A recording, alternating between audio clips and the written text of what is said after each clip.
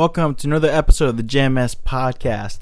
We have an awesome episode today because today our guest is someone I've always enjoyed talking to.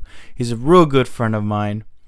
And pretty much the best way I could describe him, for me, he is a modern philosopher, San Jose-based philosopher. And I've met him at Frascati, and he's a real cool guy. He hangs out a lot. He's a great musician. And he's a great historian. Like anything San Jose based, he will know about it most likely. And in a lot of ways, I consider him my current Sifu. Sifu is Chinese for master or teacher. I believe that it is. I believe it's teacher. Yeah, because he's teaching me how to play the guitar. He's teaching me how to sing. He's a real awesome guy. It's a great pleasure having him here at the podcast. He goes by the name, at least when it comes to podcasts and his, because it's not his stage name, but it's a name he'll go by. He'd rather be anonymous as of right now. That's what it is. And he goes by the name of the Winchester History Mouse. That's right, Winchester History Mouse. The thing about the Winchester History Mouse is that he's everywhere downtown. He's everywhere. You might be eating next to him, you might never know. Who knows? You might be sitting next to him, you might never know. You might even be talking to him, and you'll never know who this Winchester History Mouse is. And I think that's something special there. He's everywhere, and he's nowhere. But he's kind enough to come here to the JMS Podcast. And pretty much, honestly, 2 guests canceled on me. That's right. I was about to cancel this podcast episode because 2 people canceled. But I was like, wait a minute. Let's have the Winchester History Mouse around. Let's see what he's thinking about lately. And I guess he's my go-to guy now. He's pretty much like when all else fails, he's gonna be pretty much my co-host on those days because he has a lot of great things to say, a lot of interesting things to say, and yeah. Anyway. Please, if you check out the Facebook page, JMS Podcast, check out my comedy page, Jorge M. Sanchez Comedy on Facebook. I have upcoming shows. I have a show in Livermore, and 2 weeks from now, as we get closer to the date, I'll give you an exact date. And I have an improv show coming up at the end of the month. I'd love to tell you more about it. And on my comedy page, it's all the information's there. If you'd like to contact me here through this podcast, you can contact me at jmspodcast@gmail.com. Please send me any questions. Please send me any recommendations of local artists I should interview and stuff like that. It'll be awesome. Also, my Kickstarter campaign, it's almost done, and I still need about 700. And if you haven't heard by now, I'm developing a web series. That's a web series that's based in San Jose and highlights local talents, comedians, musicians, and poets. And neighbors are fixing their house. I hope you can't hear that. Can you hear that? Fuck me. Anyway, they're working. I can't get mad at them. They're trying to fix their house or something like that. For me, like if they're making noise and they're building something, I get it. But if they were just fucking around and making noise, then I'll have a problem with that. What was I talking about? Oh, that's right, my Kickstarter campaign. So yeah, pretty much it's a web series. It's about a fictional version of myself, Jorge, who's trying to be a stand-up comedian in San Jose. And it's half comedy, half drama. And pretty much he finds an old high school friend who comes back to San Jose, and she has some things to say about San Jose, and Jorge has some things to say about San Jose. And overall, I try to make it as entertaining as possible, but at the same time, I really like to put a enriching story to it. So please go on Kickstarter and check out Looking for Saint Jorge. Please share it. Please support this web series. Very much appreciate it. And hey, if you ever doubt that San Jose lacks a scene, whether it's a music scene or a comedy scene or a poetry scene, I assure you, you're most likely wrong. I mean, it's not huge like other cities, but it's there. And the sad part that it is ignored for the most part, almost deliberately. It's like people complain about it, but they're not really going out looking for it. So why the fuck are you complaining when you're not even looking for it? You know, they believe that these scenes are overtly everywhere. It's like, it's not really the case. San Jose is a huge city. And not only that, but it has pockets here and there. And this web series is pretty much to show not just locals that, but the world, you know, because this is going on YouTube and such. So yeah, Kickstarter looking for Saint Jorge. All right, let's go talk to the Winchester History Mouse.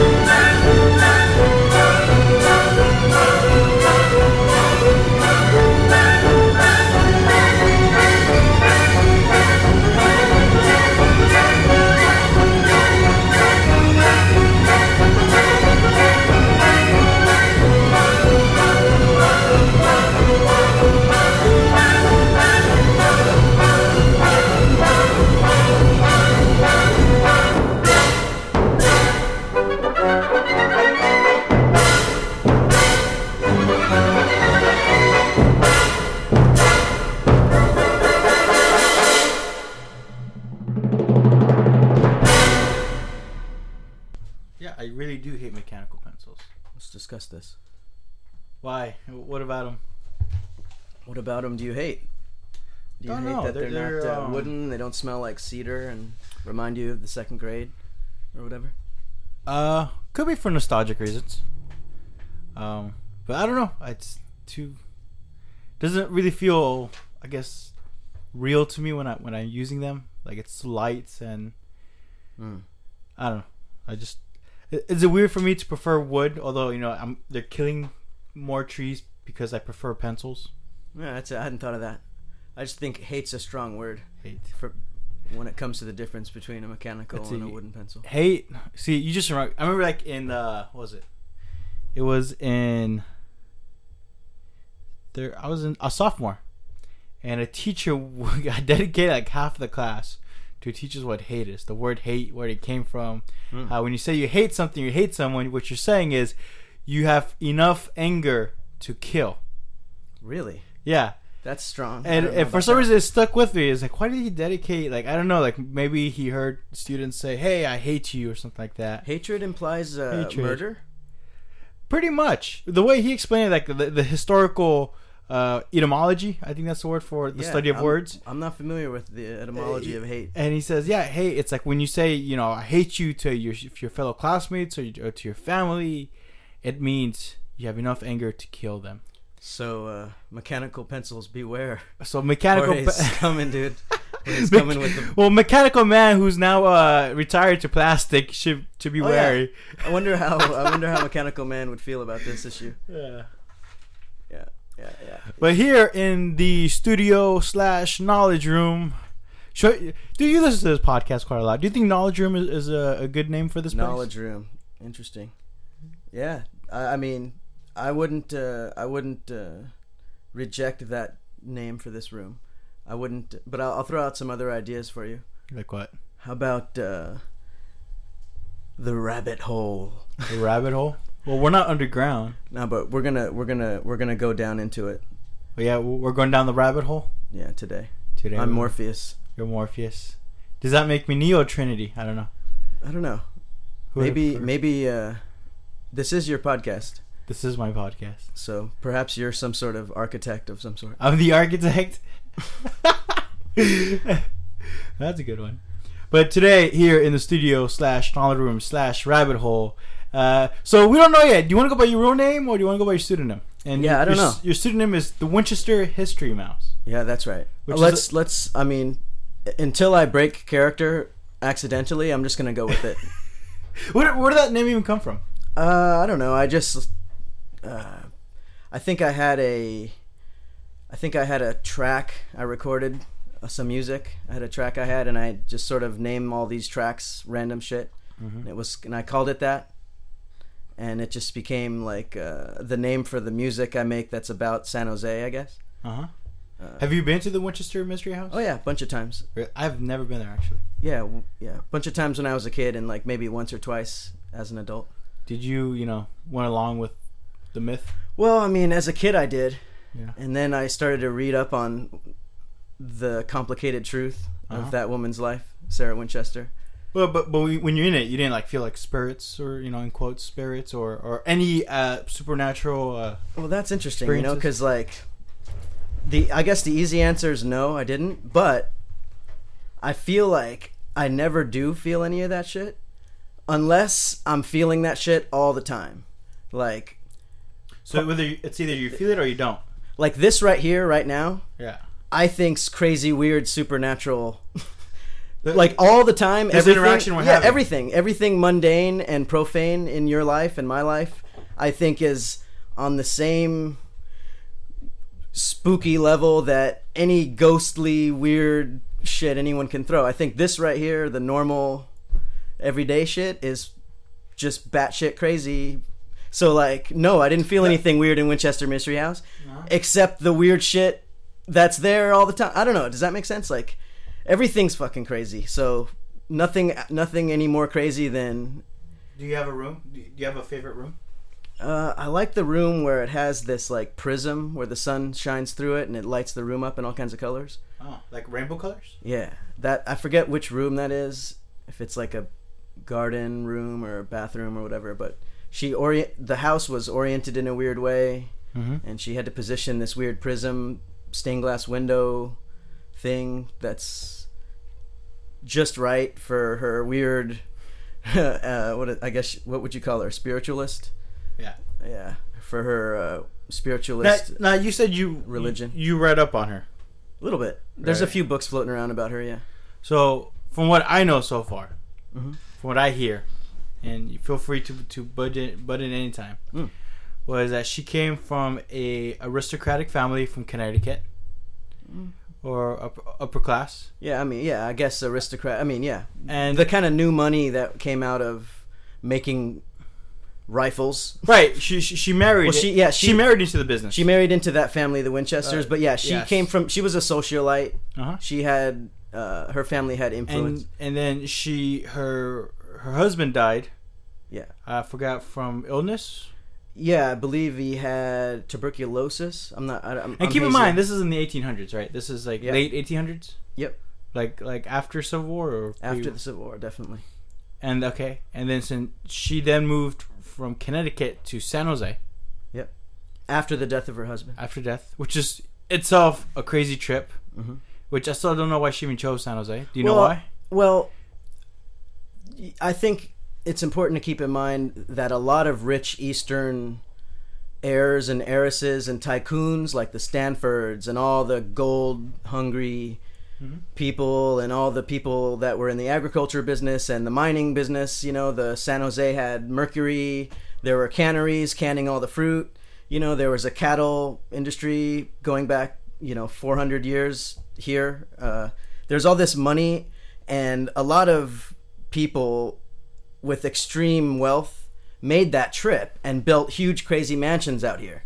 She wasn't the only crazy rich weirdo to build a giant, unbelievably weird mansion out in the Bay Area. That happened all over the place. There's all these examples of that you can find, especially like San Francisco, Nob Hill, up there. Yeah. Same kind of thing, except she was a little more remote, and she didn't really mix with her social strata. Did she come here by boat, or did she cross the west? Because even then, those were dangerous times to be traveling. That's a good question. I want to say by then there were trains and land-based. Well, the what was it? The Intercontinental Railroad. Railroad was built in I believe, early 1900s. Was it not? Yeah. So and we're saying this happened in the late 1800s. Well, I mean, the dates are hazy, but I'm thinking. So if she's rich. I know she was I know she was, in her 70s and 80s, in the 1920s, in San Jose. When she exactly made the trip, I know she was in San Jose for the 1906 earthquake. Which damaged construction.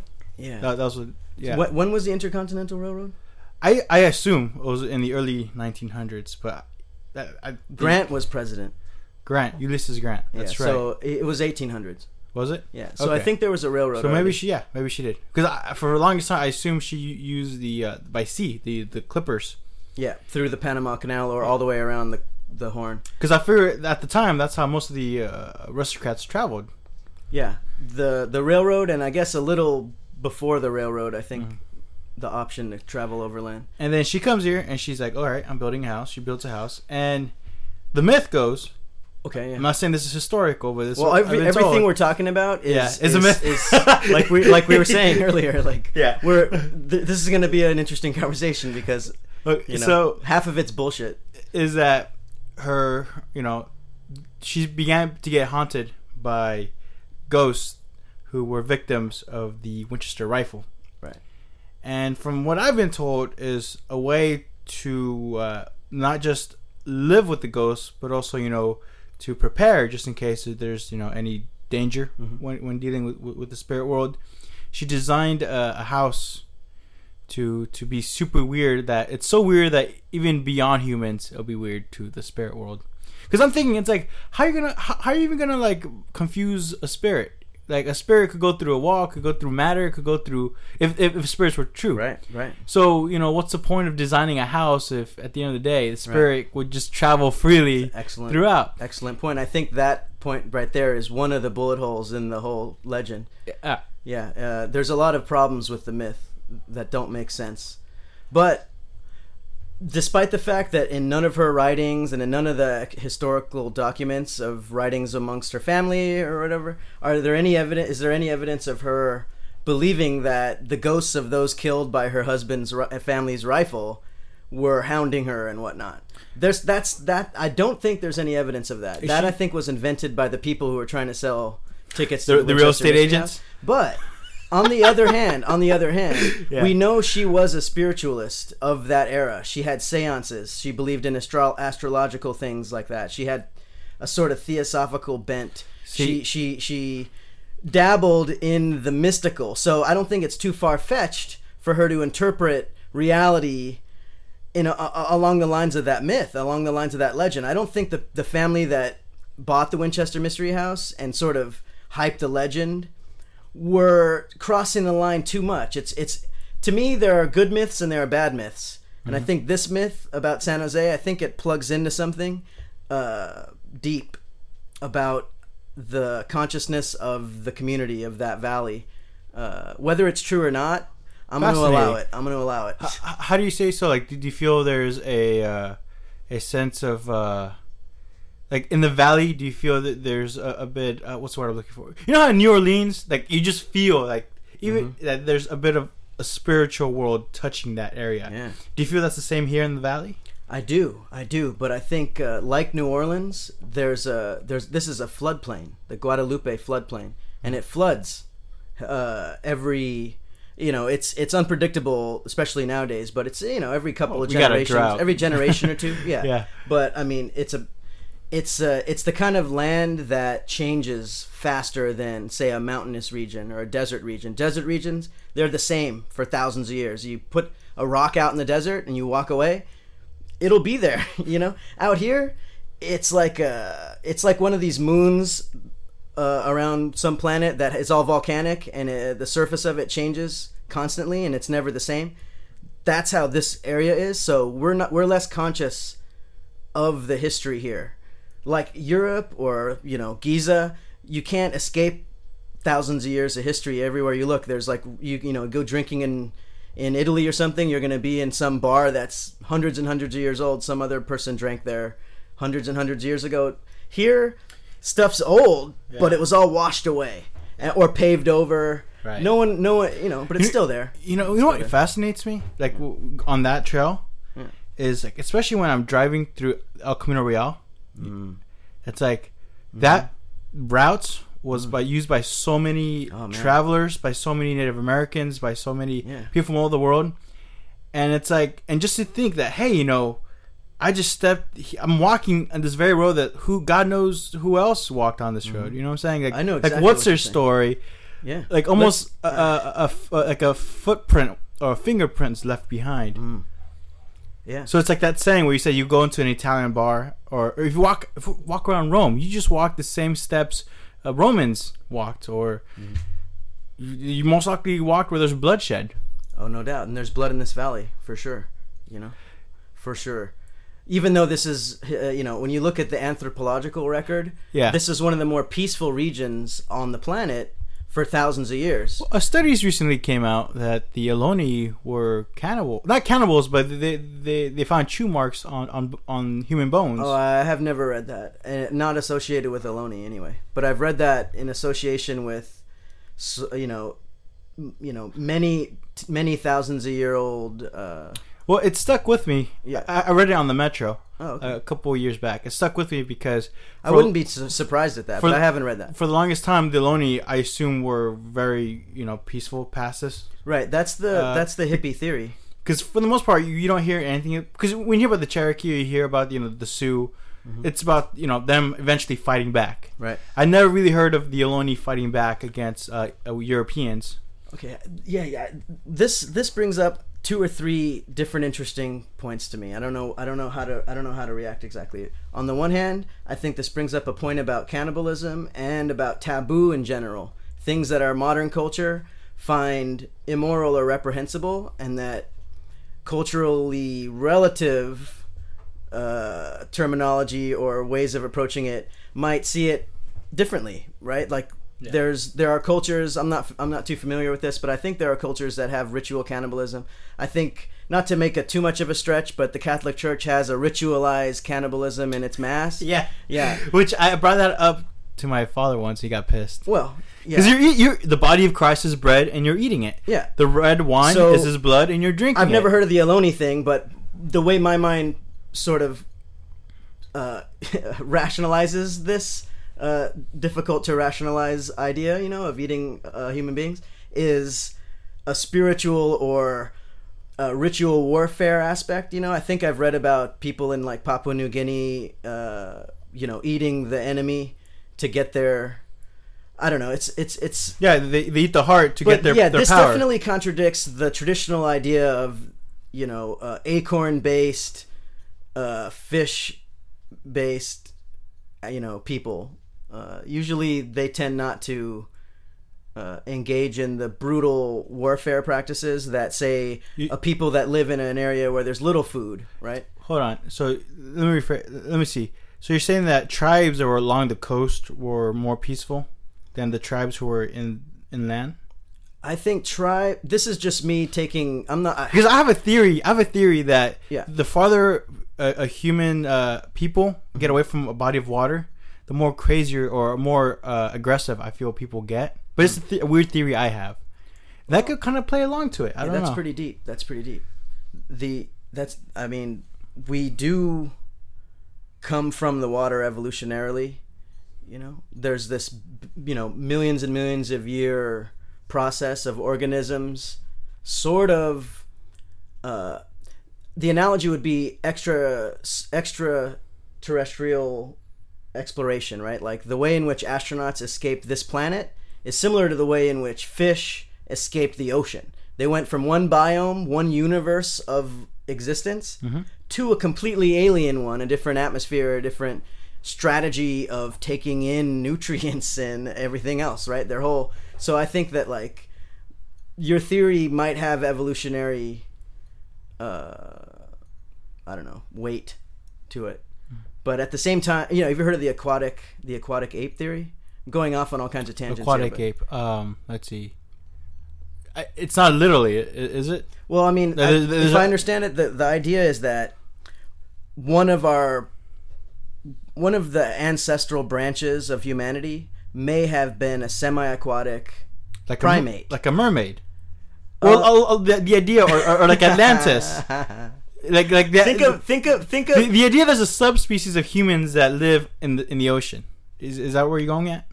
Well, probably not the ocean. I would say the aquatic ape theory is just a conjectural hypothesis that stipulates the fact that we have traits that other primates don't have that help us survive in water and under the water means that some of our ancestral gene pool was all up in the water a lot.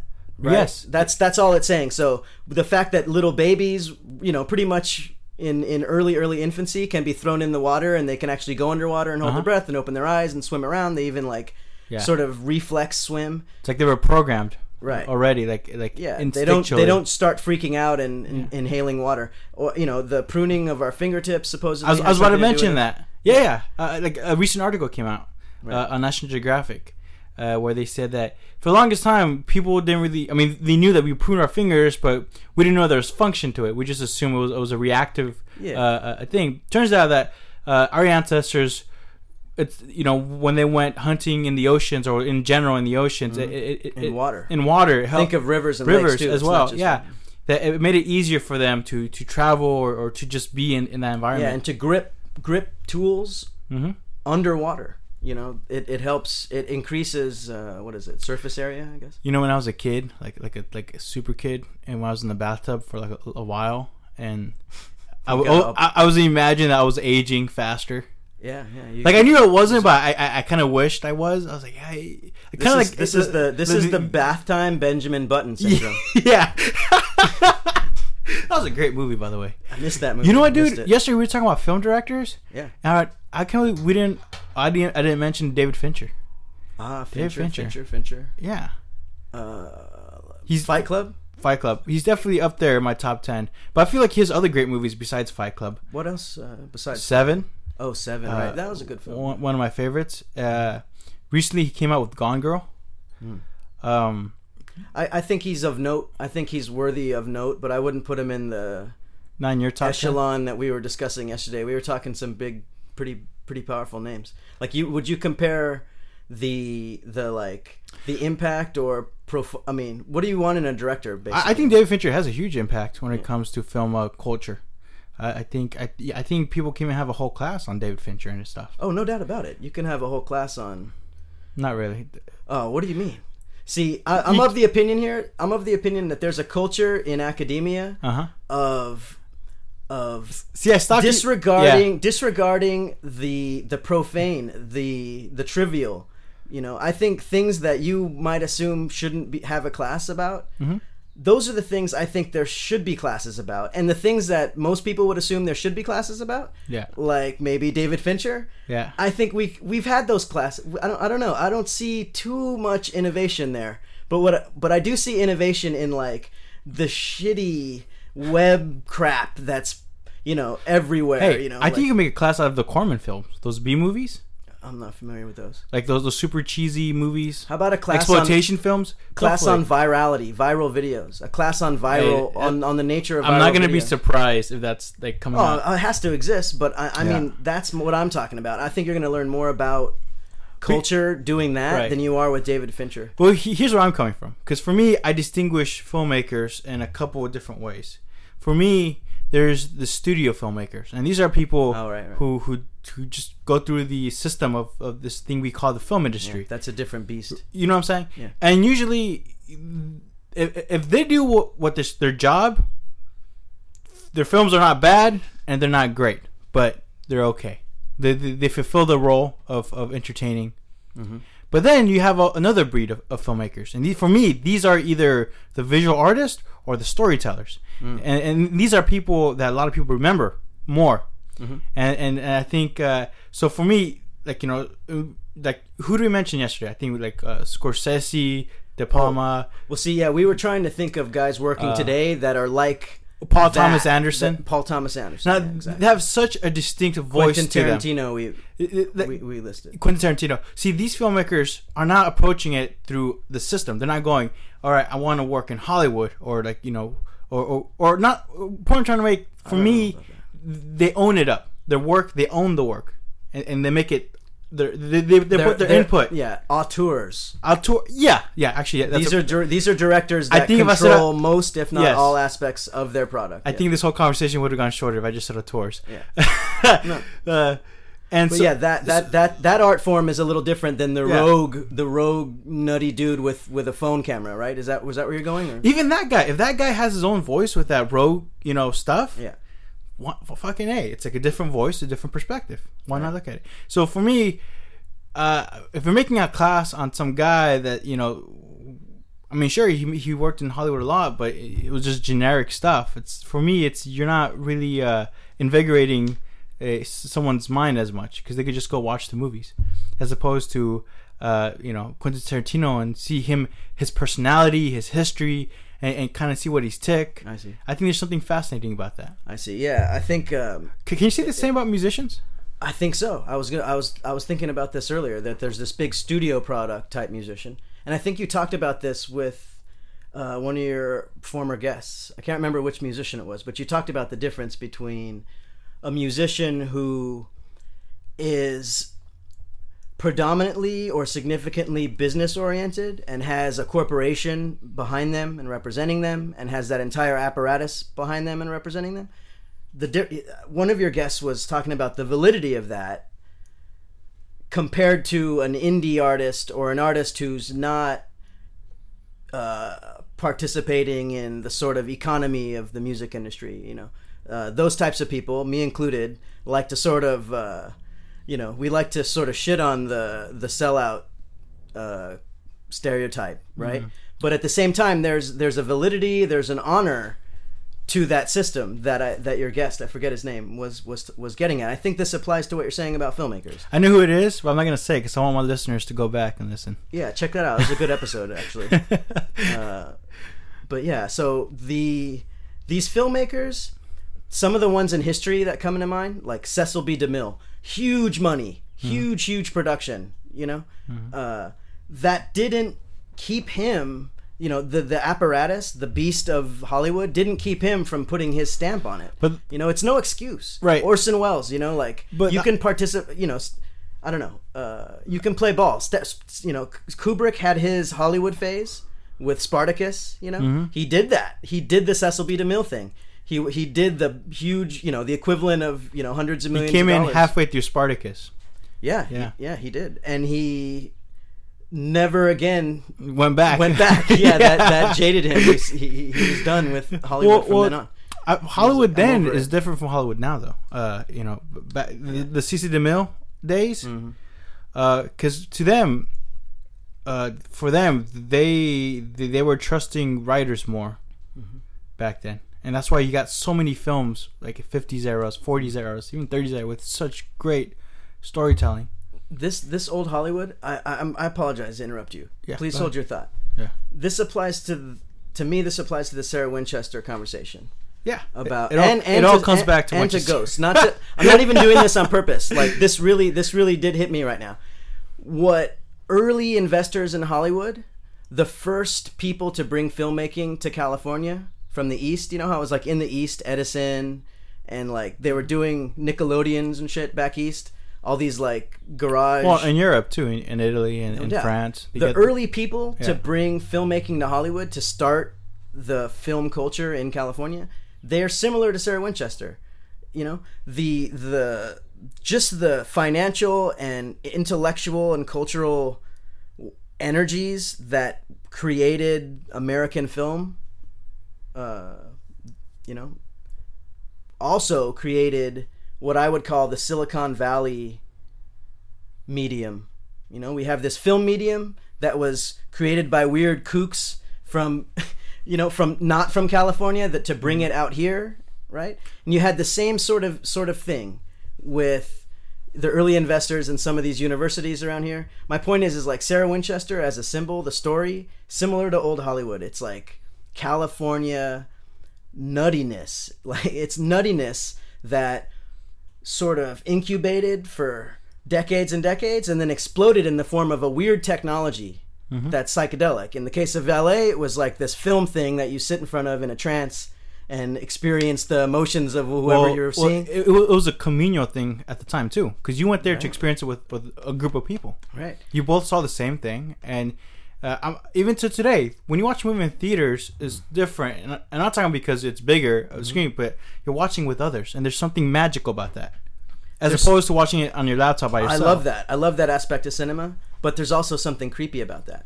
There's also something Orwellian about a bunch of people staring at one thing and not acknowledging each other. You know, people talk shit about the people on their phones and shit and how we're all disconnected, blah, blah, blah, blah. No. Yeah. Look at the people looking at the screen in a theater. To me, it is beautiful. It is spiritual. It reminds me of a shamanistic sort of psychedelic experience. I love it, especially when it's done well. When a filmmaker is aware of this aspect of what film is to the human brain and to the psyche, it's awesome. But at the same time, it's really creepy, especially when maladaptive or unhealthy worldviews or ideologies or things are. So would you Right? think of it the same if, let's say, a performer and everybody's watching a performer, like saying they're all watching this one guy perform? Do you feel it's that same creepiness coming there because they're all directing their attention in silence to this one person and his ideas? Yeah. Okay. I mean, remember how Does that make sense? It does, but all the performances, even somebody who is, you know, even let's say, for example, a telemarketer calling somebody and putting on a performance to try to get them to buy whatever telemarketers sell, that's just as profound and deep I think it could be construed to be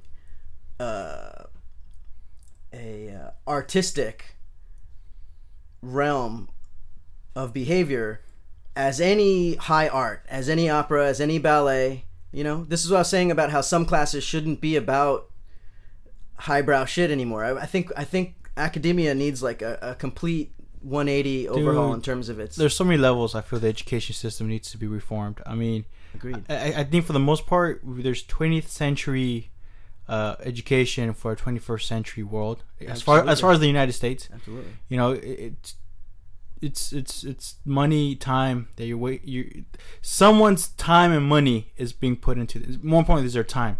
Yep. You know what I'm saying? Yeah. I think it's that the whole idea of minimum wage is like, how much is an hour of your time worth? Oh, see what I'm saying? Now so you're getting at, in education, it's like, okay. So like, how many years of your time is it worth for this piece of paper that tells society that you should be paid more than others because of this piece of paper? You know what sharecropping is? Sharecropping, is it the old term? The agricultural system of keeping a laborer on the land. Yeah. It's an old school scam that is a less insidious, less terrible form of slavery. You know, it was basically, you know, at least America's sharecropping, like the serf legacy. system. Yeah, it is a form of serfdom. Feudalism. What I'm getting at is, I wouldn't go so far as to say that our education system and the certifications and the student loan sort of industry is slavery. I do throw the word slavery around in a very irresponsible and broad, vague thing, but I don't want to use it in that. I think it's more metaphorical here. I think that the academic system, for the vast most part, is bullshit, scam. pseudo slavery. It's not educating people to become better human beings and more productive and more constructive human beings. What it's doing is it's actually rewarding egotistical thinking. It's building walls between different cultures of I guess knowledge, cultures of knowledge. You know, it's training us to be a society of narrow-minded. Right. You know. And for me, this ties it back to here, Silicon Valley. Yeah. It all ties it back here, because here we have such a mixture of intellectuals, such a mixture of labor work. I mean, if we're concerning the orchards and that the even to today, you just go down to Salinas or to Gilroy or Los Gatos. Not sure about Los Gatos too much, but you know what I'm saying. Yeah. There's laborers still here, and at the same time, it's world renowned, Silicon Valley, for its the money here and for the education. But at the same time, it's like the other day we talked about. It's like people don't know. There's an underworld here that people here are trying to ignore. Yes, and that has always existed here. I think you were getting at that with the cannibalism in the Ohlone.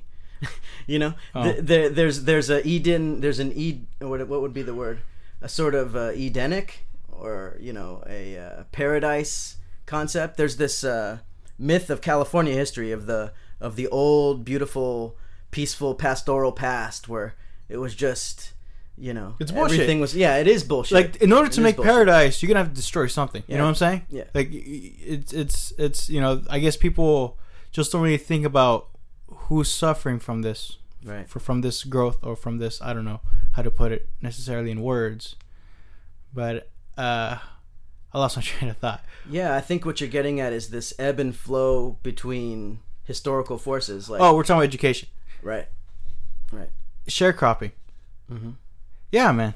You got a lot of work to get done. I think a lot of college students, these hundreds and hundreds of thousands of college students that are being churned out of this education system with little degrees in whatever specialty they're hoping to make money in, they're sharecroppers of data instead of corn or cotton. Right. They're basically stuck. They're really good at Googling. Yeah. Yeah. Exactly. I think Googling would be the equivalent of cotton picking. Whoa! Wow! I can see it. Come on, Eli Whitney, the cotton gin. Right. So Google's like Eli Whitney, making it easier to pick the cotton. Yeah, this is a whole rock opera. It's like I totally get it, man. It's like before students would have to go to the library and have to take out a book, read a book, before they would have to actually talk to people in a certain field. Now it's all on the internet. It's on Google. It's all there. It's all, and it's great on one side, but sometimes like the like again, in order to build something that's paradise or something or innovation or progress, something has to be killed. Right. Something Well, you like has film. to be. You're a filmmaker, right? Yeah. Somebody in the theater arts was crying when film took off. Right? Especially those that made a lot of money in theater. Because from then on, the birth of this beautiful new art form, film, right? You can't say it murdered it, but it kicked the shit out of theater. It really did. Well, TV kicked the shit out of the film. Back in the 50s. True. The internet and cable are kicking the shit out of the television broadcast. Right? And whatever hopefully, weird shit we're gonna plug into our is kicking the shit out of the radio. Well, yeah. And, podcasting I see as a sort of actually, I don't know, I'm curious of your thoughts on this. I see podcasting as a alternative medium. I don't really see it as fitting into any real framework. It's funny you say that, because I was going to mention that too when it comes to theater and film. Where I could see how they're in theater, but at the same time I feel theater is more, if anything, theater helps film a lot. Oh, in my opinion. Yeah, I would agree with that. It's something with podcasts, where podcasting and radio, it's not so much that they're competing, but if someone that does podcasting will be easier to transfer over to radio, and vice versa, some radio can transfer to podcasting. Can we agree that radio programming is basically the same art form as audio podcasting? It's just a different medium.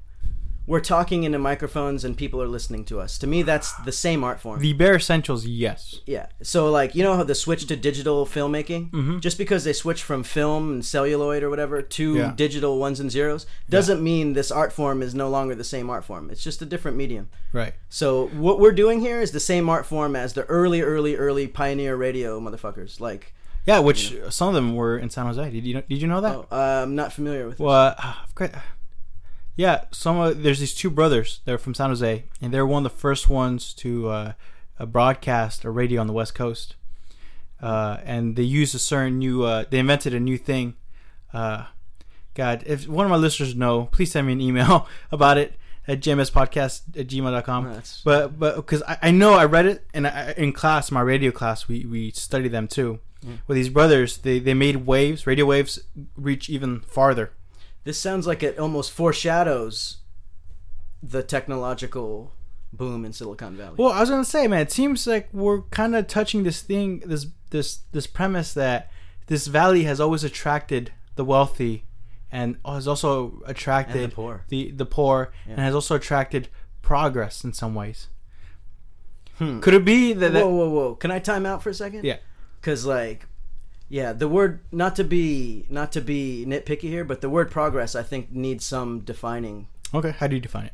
I kind of don't. I think progress is an illusion. I think the idea that we're moving in a direction that's good or bad. I forget the philosophical term for this, but it's the idea that things are moving in a direction of some sort, linearly. Not the right direction, just a direction. Any direction at all. Any yeah, direction. yeah. And then there's a subcategory of philosophy about it being good.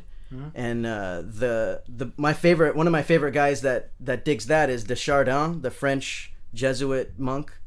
His idea is that everything's moving towards the omega point, which he associates with the Catholic God. But he's a, look him up. I think his name is Teilhard de Chardin, but I think it's Chardin.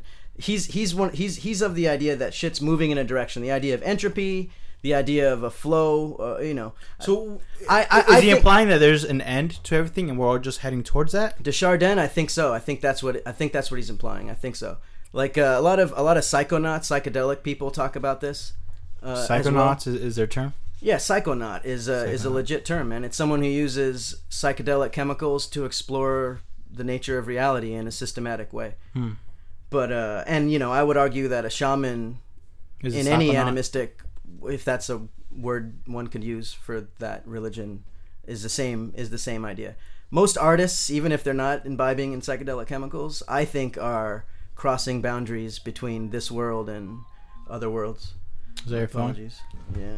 Well, Guess who's calling me? See, If who? you guess who's calling me, I'll give you $5 Why because it's significant to the podcast. is it? Yes. Let's see. We've been talking about Winchester. Your first guest. David Fournier. See, we're David Fournier. You're the first guest on this podcast. Why Sensed telepathically that we were talking about him? some heavy duty truth, and he had to interrupt it. He was like, "We can't allow this." Oh, so you're saying there's a conspiracy I'm saying, here? I'm saying There's I'm people saying- out there that yeah. don't want us to be talking about this. They're like, no, we want Silicon Valley to be pristine. We want Yeah. people to think of Silicon Valley as a great place to be. Yeah, and- dude, we're opening the curtain. We're opening the curtain, dude. Oh shit! Someone's texting me. You're right. Someone's texting me right now, See? and it's a number I don't recognize. See? Whoa, this is crazy, dude. Ladies and gentlemen, we are not making this up. Helicopter is actually outside this window right now. I'm just kidding. Okay, wait. Put on airplane mode. So, dude, before you know it, we're gonna have some agents coming in. Hey, long story fucking short. Yeah. I don't buy that shit. That linearity of time, omega point. Terrence McKenna calls that shit. What does he call it? He calls it the strange attractor at the edge of time. Or at the end of time. It's bullshit. That shit, I think, is an illusion. Simply. I think that's an illusion, and I think the reason why we humans buy that illusion is because we're mortal and we perceive time in a linear fashion. When I think that's where we believe there's a beginning where we're born and there's an end where we die. I think that's I think the idea that time is linear and that, like you just said, there's a point, there's a point, and then another point, and in between that is your life. that's valid to a certain extent, but boy, that's such a tiny piece of the truth, of the picture. It's a very human thing to think of time as linear. I don't think anything else would think of time as linear. No, it's not human. It's not very civilized. Civilized? Because the animistic cultures that we were referring to earlier, like the kind that Native Americans? Yeah, indigenous people that live close to nature, Mm-hmm. I might be wrong about this, but I'm pretty sure they don't really see time as linear. I think they see it as circular more. So it's a Western thought, would you say? Yeah, with the caveat that the word Western is insane. But yeah, I know what you mean. It's. Well, I mean, I think the European idea, thought or European American.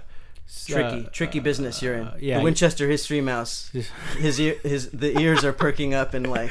But by Western, I mean. I'm trying to articulate. I know what you mean. The Western culture, Western civilization, quote unquote, right? The civilization that is making this planet sick and that has massacred millions of human beings. The corporate way of thinking. Interesting. Do you consider religions corporations or corporations religions? Do you consider governments corporations? I think corporate can be in religion.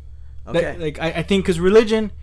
It starts off with a belief and faith, I believe. And good old-fashioned belief. You know what I'm saying? So it's like, I believe this. As I, Jorge Sanchez, believe this. Mm-hmm. Now, for me to be like, James... Oh, I'm sorry. I should write that down. No, that's okay. That's okay.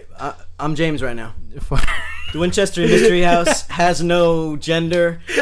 The gender of the Winchester Mystery House... Right. No. The Winchester Mystery House? Yeah. No, the Winchester History Mouse... has one gender. Just one gender. And that's rock and roll. That's rock and roll, baby. There we go. All right, so I have my belief, and I interpret the world a certain way, and I interpret even beyond this world in a certain way. And for me, okay. Now, James, you may think something differently, but for some reason, I'm compelled to convince you to believe like I do. Mm. And if you disagree with me, then I feel that's where religion kind of comes in and kind of starts putting these lines. Yeah, I can't agree with you more. And those kind of things, it's like corporations where it's like, here's our product, or here's, in some cult way, this is what our company represents. This is the image. Mm-hmm. Yeah, the word culture. Come to us, not to our competitors. Yeah, you know what I'm saying? Yeah. So religion, I know. I follow you. You know what I'm saying? Yeah. Like the Roman Catholic. Mm-hmm. A part of me is like, there's a lot of deep bad shit they've done and they're still doing. You could say that again and again. Right. And in this valley, by the way. And how so? Well, the mission system, whether they intended to or not, eradicated. Oh, I thought you were talking about like generations in today's times. Sorry. Oh no! I'm just saying the history of the Catholic Church and that bloody history extends to this soil. Right. Yeah. And it's and a part of me is like, well, as of right now in time, they're, as far as accepting someone else's beliefs, they're kind of no longer at least killing them or taking away their children anymore. Yeah, that's debatable. True. But going back to religion and corporations, I do think there's a very, very thin line between them. Very, very thin. I do too. I don't even acknowledge that line. It's almost a blurred line. Yeah, I don't even think it's there myself. No, I agree with you so far. So I agree with you more than you do. Than you agree with yourself. I would take it several steps farther, my friend. Well, like what? Well, I think all forms of ideology might be... I wrestle with this because a really good friend of mine disagrees with me on this, and she's making headway in terms of questioning this. So I'm re-examining this point of view right now. So I'm in flux. So, hypocrisy warning. But I tend to, I lean towards... Okay. I think ideology in general, ideas as just in and of their nature, are inherently limiting. That's a radical statement to make. Like the having an idea is limiting, or having an idea. See, Like, I want to distinguish idea from thought. I haven't. Okay, perhaps I should backpedal here, because if I continue down this road, a lot of people who define words the way most people define words are going to have problems understanding what I mean. Okay. Because so walk me through the it. way I think of it, I think of ideology as evil. I think that defining things rigidly in terms of classification is an antiquated strategy of interpreting reality. Would you say that ideology and culture is intertwined? Definitely. I think ideology is a type of cultural product. Like you were talking about the corporate culture. Well, and I feel how there are products. I feel the opposite. I feel culture is a product of ideology. That makes a lot of sense, actually, because culture tends to be a physical thing, right? So you're saying that ideology is evil, therefore culture can also be evil Yeah. across the board. Yeah, I think so. I think lately I've been questioning this and wondering if I'm just bringing some sort of weird bias. Do you feel culture is important for a person? And by culture, I don't mean like, people going out to theaters or listening to classic music. I'm thinking about defining a group of people by their culture. No, because that's what we're talking about here, right? Right. I think that tearing down boundaries between all things, cultures, peoples, nations, even taxonomy, even trees, right? Like, I love trees, and I love identifying the species of a tree. But in a way, this is my way of sort of lamenting the fact that our brains do that. Like, it's not necessary. It's not necessary at all. Like, if putting boxes around ideas is a person's strategy to understand those ideas, that's cool. But I think that person should be willing to ditch the box after they're done. Like scaffolding. Like, if you're going to build a building, you build a scaffolding first so you can get up there and do whatever the hell you need. And then when the building's done, you throw the scaffolding away. It's not evil, so I take back the evil thing.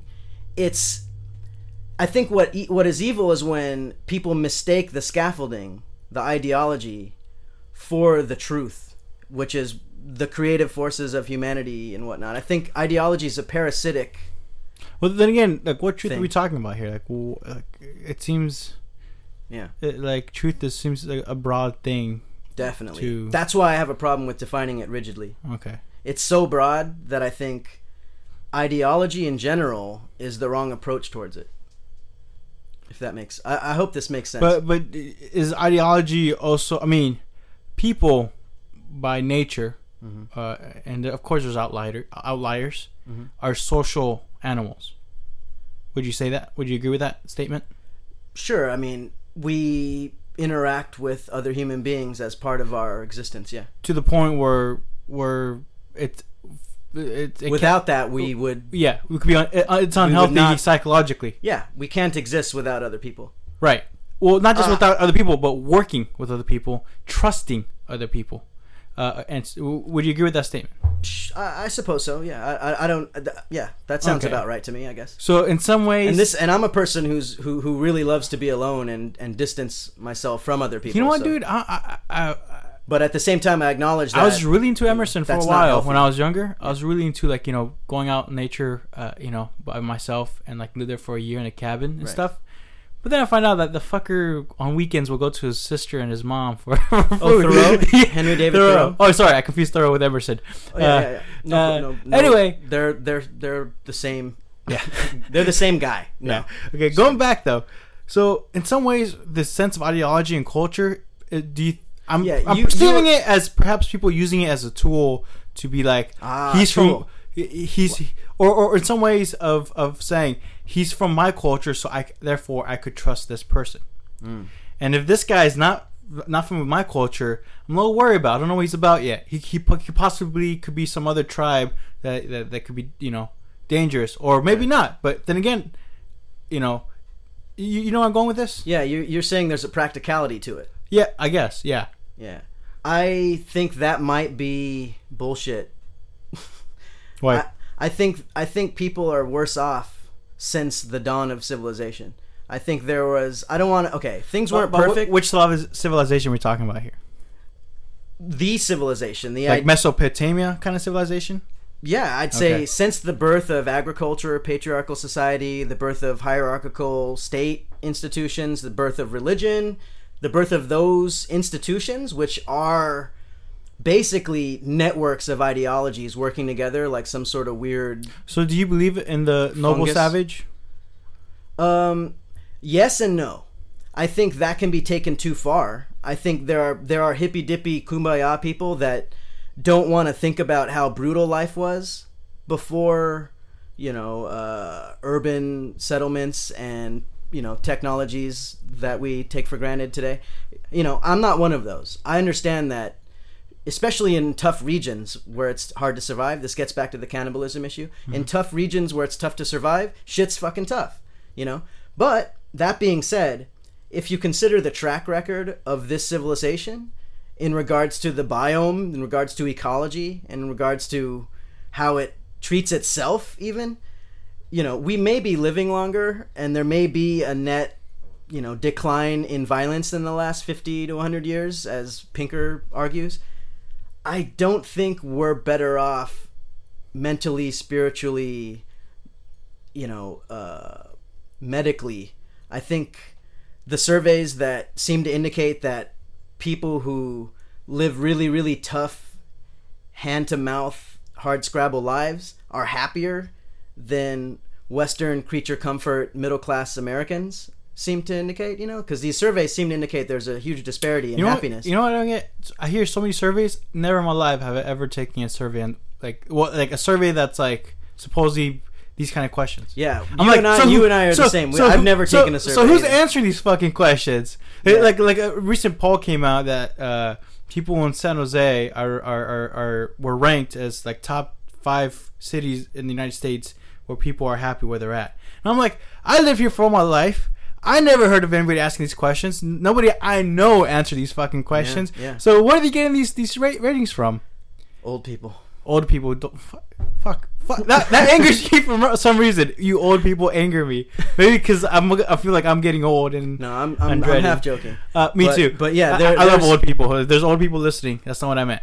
You're right. And the survey I cited is probably complete bullshit. But I'm gonna cite it anyway because it backs me up. But, okay, going back to civilization though. Yeah. Before civilization, we were a hunter-gatherer kind of system going on, or was there something else?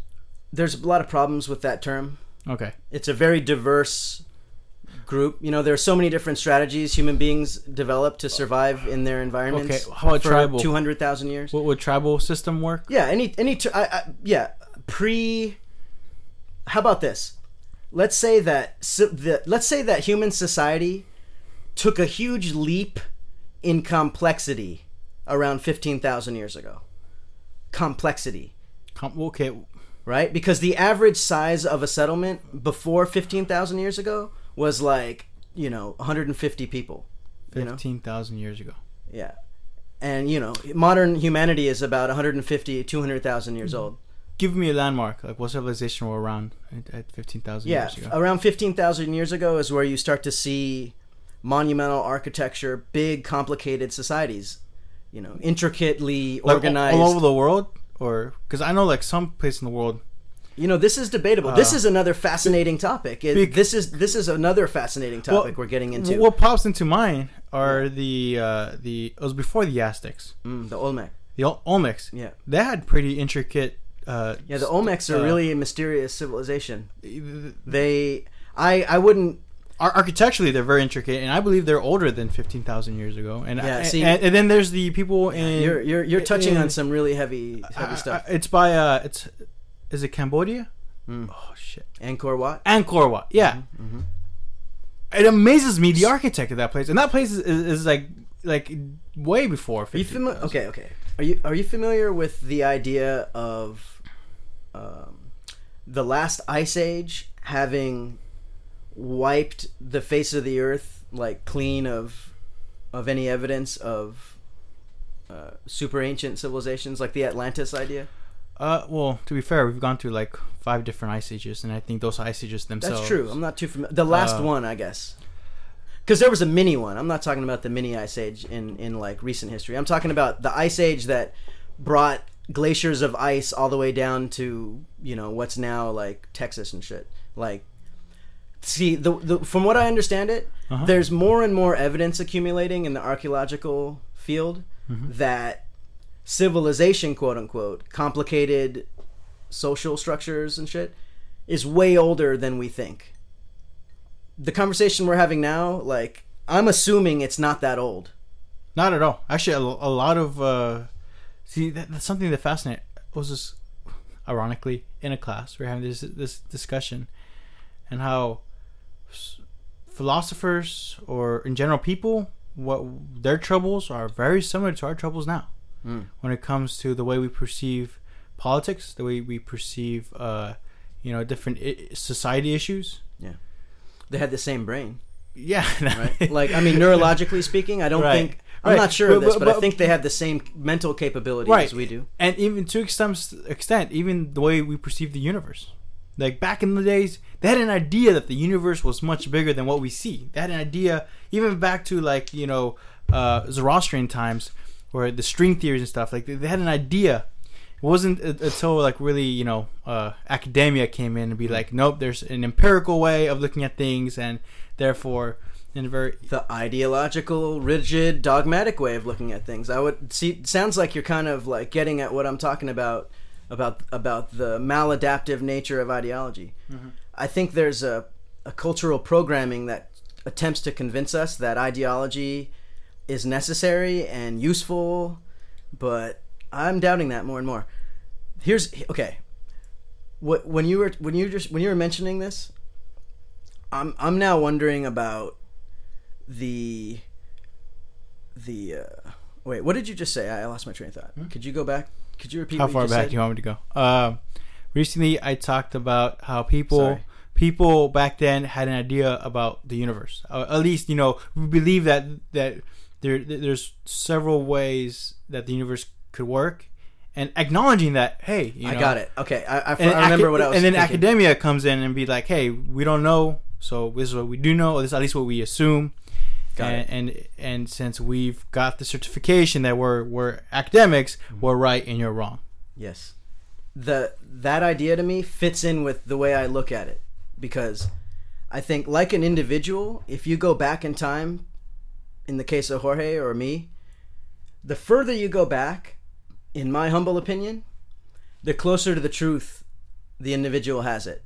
Meaning, the truth, the true nature of the way the universe is, I think the infant immediately after birth or before birth, or even the zygote to like anthropomorphize cells, understands, quote unquote, reality more than the developed, quote unquote, human being. I think our journey in life is like a curve that goes up. And in the middle of our life, when we're about our age now, we're the least knowledgeable about anything. Yeah. And then right before we die and immediately after we die, I think we go back to the truth, just like we had the truth before we were born. My point is that society follows the same path. Towards the omega. Society follows the same path. Uh-huh. Right? Yeah, good point. This is a linear analogy here. It's my brain works in this way. Okay.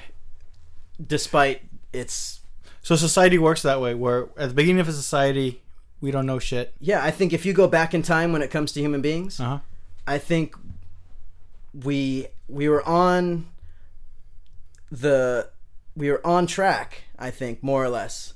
And then we've lost it. And I think right now we're at the peak of our having lost it, as a species. I think we're off the path that the harmony of the universe requires, if that makes sense. We're dissonant. Are you fairly pessimistic about our future? No, I would say I'm more optimistic about our future, in that a lot of people are a lot of people are afraid of the end of their life or the end of the human species, you know? And maybe you'd call me pessimistic because I think it will end and everything ends. But I don't see that as a negative thing. Consider calling you a realist, but some listeners might think you're pessimistic. But I have nothing against it. I'm not saying that as a way to as a connotation. But I'm just curious to know: are we reaching the Omega Winchester History Mouse? I think I see it coming up actually at the end of the tunnel. We're there. All right, it's been an hour already. You know what? Every time a guest cancels on me, you're coming in. You're gonna be a regular on this podcast. Always an honor. Always down to talk bullshit with you. Because at the end of the day, isn't that what it all is? That's all it is. It's all bullshit. That's all it is. All right, man. Thanks for coming out. Hey, I think we figured out what the strange attractor at the end of time is. What is that? Bullshit. Bullshit will meet us at the end. Oh man. Well, I'm looking forward to it. It was nice talking to you, Jorge.